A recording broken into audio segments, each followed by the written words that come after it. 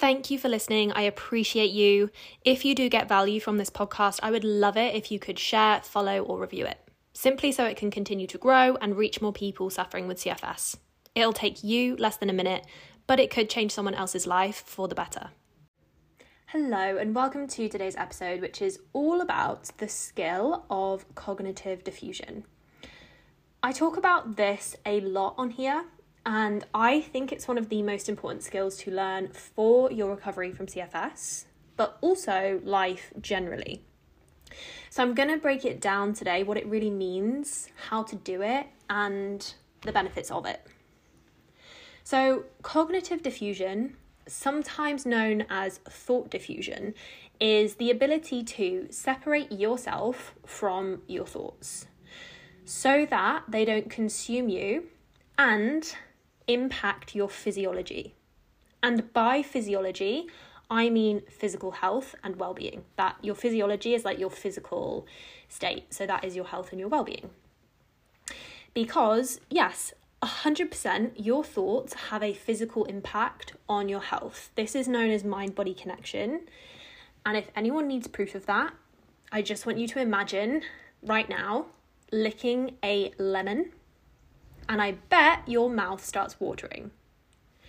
Or remember a time in the past where you were really nervous about something, and just remember that feeling you get in your stomach when you're having thoughts about something that makes you nervous. This is exactly what mind-body connection is. Your thoughts and your imagination and feelings directly impact your physiological state, aka your health. So being able to diffuse from our thoughts gives us back our power and allows us to prevent unnecessary, unpleasant feelings and ultimately maintain our health and our internal state of balance. The main driver of disease, and CFS specifically, is stress. Now, there isn't much we can do about the stress that we're exposed to that is out of our control. For example, like if you get hit by a car, or you have an accident, or you contract a virus. But we can control a lot of our stress internally through cognitive diffusion. And you'll probably find when you start being like inquisitive towards yourself, that most of your stress comes from your thoughts, your perceptions, your worries, the stories that you make up that aren't even true. All of those things impact your health significantly, and you have control over them. In other words, your ants, your automatic negative thoughts.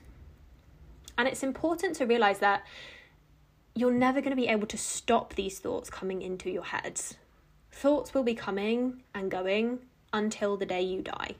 Nothing wrong with that. That's what's meant to happen.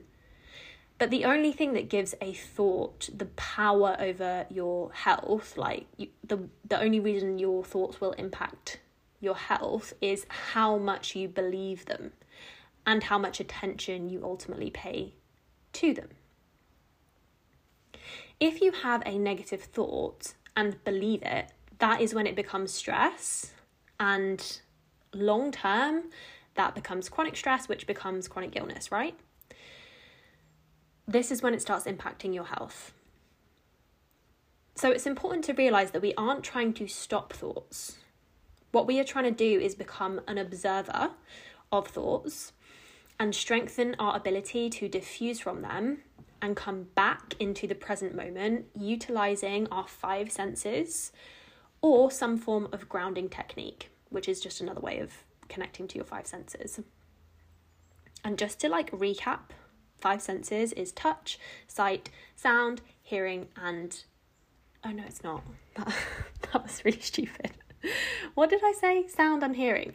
Touch, sight, sound. What are the other ones? Taste. Touch, sight, sound, taste.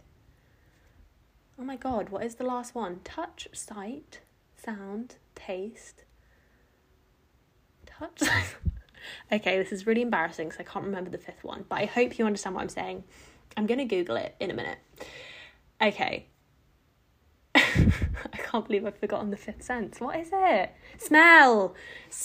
Okay, sorry everyone. God, complete brain break there. I don't know what happened. Touch, sight, sound, smell, taste. That is your five senses. You guys probably already know this anyway, and I'm just wasting everyone's time now.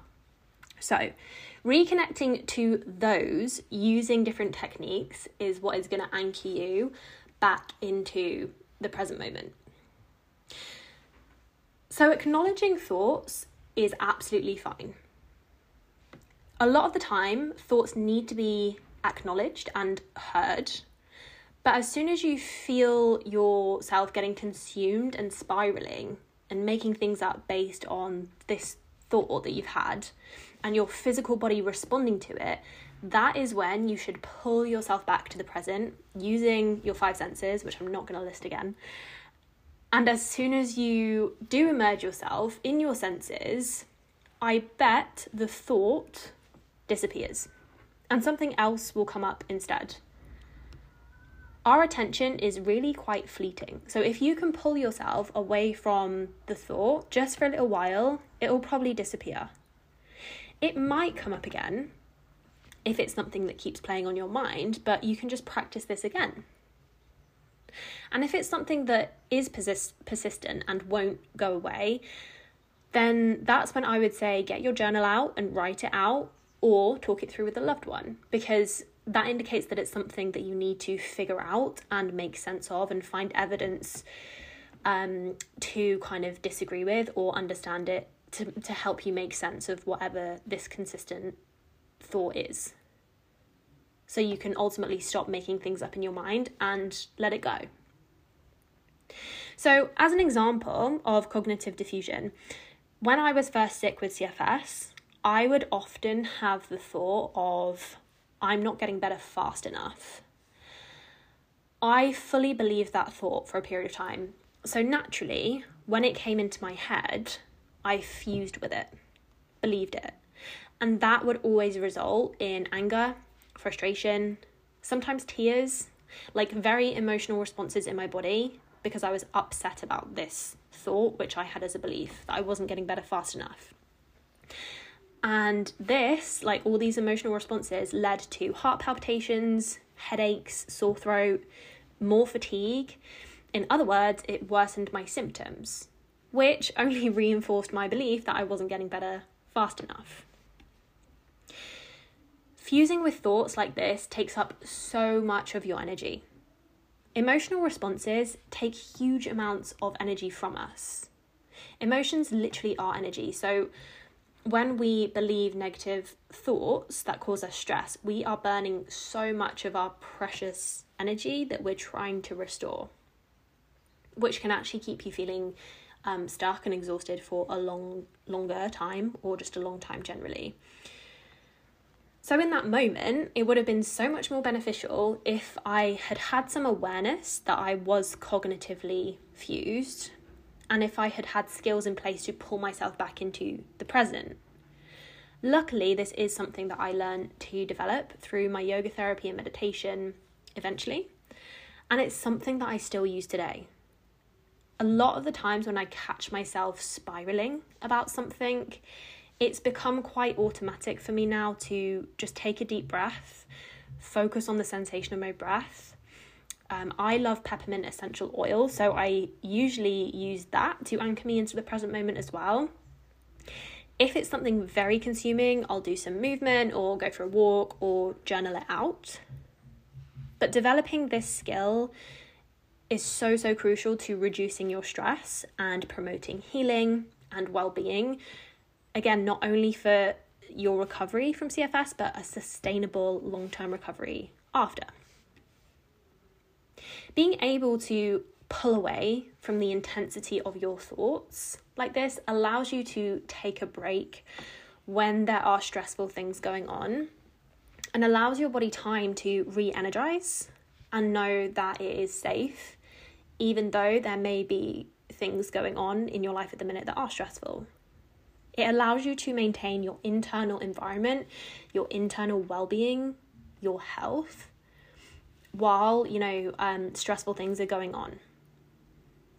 And a lot of the time, the thoughts you are having aren't actually based on real life. They're just made up. Like the one I had about not recovering fast enough, that wasn't a fact. That wasn't true. I'd made that up. I'd made that up in my head. It was a story I was telling myself that, if anything, was keeping me stuck. And as soon as I could let go of that belief and start to diffuse from the thought whenever I had it, I started recovering a lot faster, ironically. So how we cognitively diffuse is by pulling away from thoughts, using your 5 senses. So that could be essential oil, it could be focusing on your breath, it could be getting out in nature or listening to music, whatever you find works for you, maybe a combination. Once you anchor yourself back to your body, your thoughts will become quieter. They won't go away because that is impossible, but they will get quieter and they will keep moving like clouds passing in the sky. I am describing meditation here. This is exactly the purpose of meditation, to become the observer of your thoughts so that you can just pause long enough to consciously decide whether or not that thought you're having deserves a physiological and emotional response or not. Whether you need to upset your internal environment or if you can actually maintain that. It isn't the same thing as distraction. Distraction is literally ignoring your thoughts and filling your attention with other stuff to escape your thoughts. And this actually does have a time and a place. Like, it has a role and can be used. I often recommend this if something very traumatic has happened and you just need to kind of take a break and numb your mind. But it's important to utilize both. And building cognitive diffusion requires more effort than distraction. But obviously, because of that, it has more reward in that you are earning more control over your health and your emotional responses. Distraction is literally what it says on the tin. It's just distracting you from everything. And like I said, sometimes that's helpful if you just need a break and you don't want to be like consumed by your thoughts or working on not being consumed by them. Like, sometimes we just need a bit of distraction, but definitely keep your kind of focus on cognitive diffusion. Like, that's the thing that you want to develop. And you can practice cognitive diffusion at any point throughout the day. It doesn't just have to be negative thoughts. It can be any. And this is where we find presence. Also, the more you practice, the easier it will become. But at the start, it will feel like not much is happening. Just like training a muscle or learning a new skill, this requires consistency to grow and maintain. And you will see the benefits of it with time and consistency because it will start to become automatic. I've been practicing this now for years and I'm starting to feel like it's more automatic, or at least like it doesn't require as much effort from me as it did when I first started practicing cognitive diffusion, to pull out of my thoughts and anchor myself, because I've practiced it now so many times. Like, it's almost like my body knows when we start getting a bit anxious or we feel consumed by thoughts that are going on. My body kind of pushes me to just take a deep breath and like calm myself down, you know, tune into my 5 senses. It's becoming very much automatic for me now. Sometimes, like, getting lost in your thoughts can be a good thing, right? Like getting imaginative or creative. But being able to notice when your thoughts are causing you stress and having a negative impact on your health is an important bit of awareness to have. You will likely feel it. You'll get like a bit of a quick heartbeat and you'll feel like I just said, you need to take a deep breath. Your body might feel like tense, as if prepared for a fight. Let these sensations trigger you to anchor yourself back into your senses and remind your body and your nervous system that you are actually safe right now, because the chances are you will be in an actual safe environment. This danger and this stress that you're feeling has just come from your thoughts, your mind. I think I've pretty much gone over the benefits of cognitive diffusion throughout the podcast, but in a nutshell, it's better health. Physically, mentally, emotionally, and socially, you'll have more energy, less intensity of symptoms, more emotional regulation, and more clarity and control. But don't forget, this is delayed gratification and requires consistency. Just doing it once is not enough.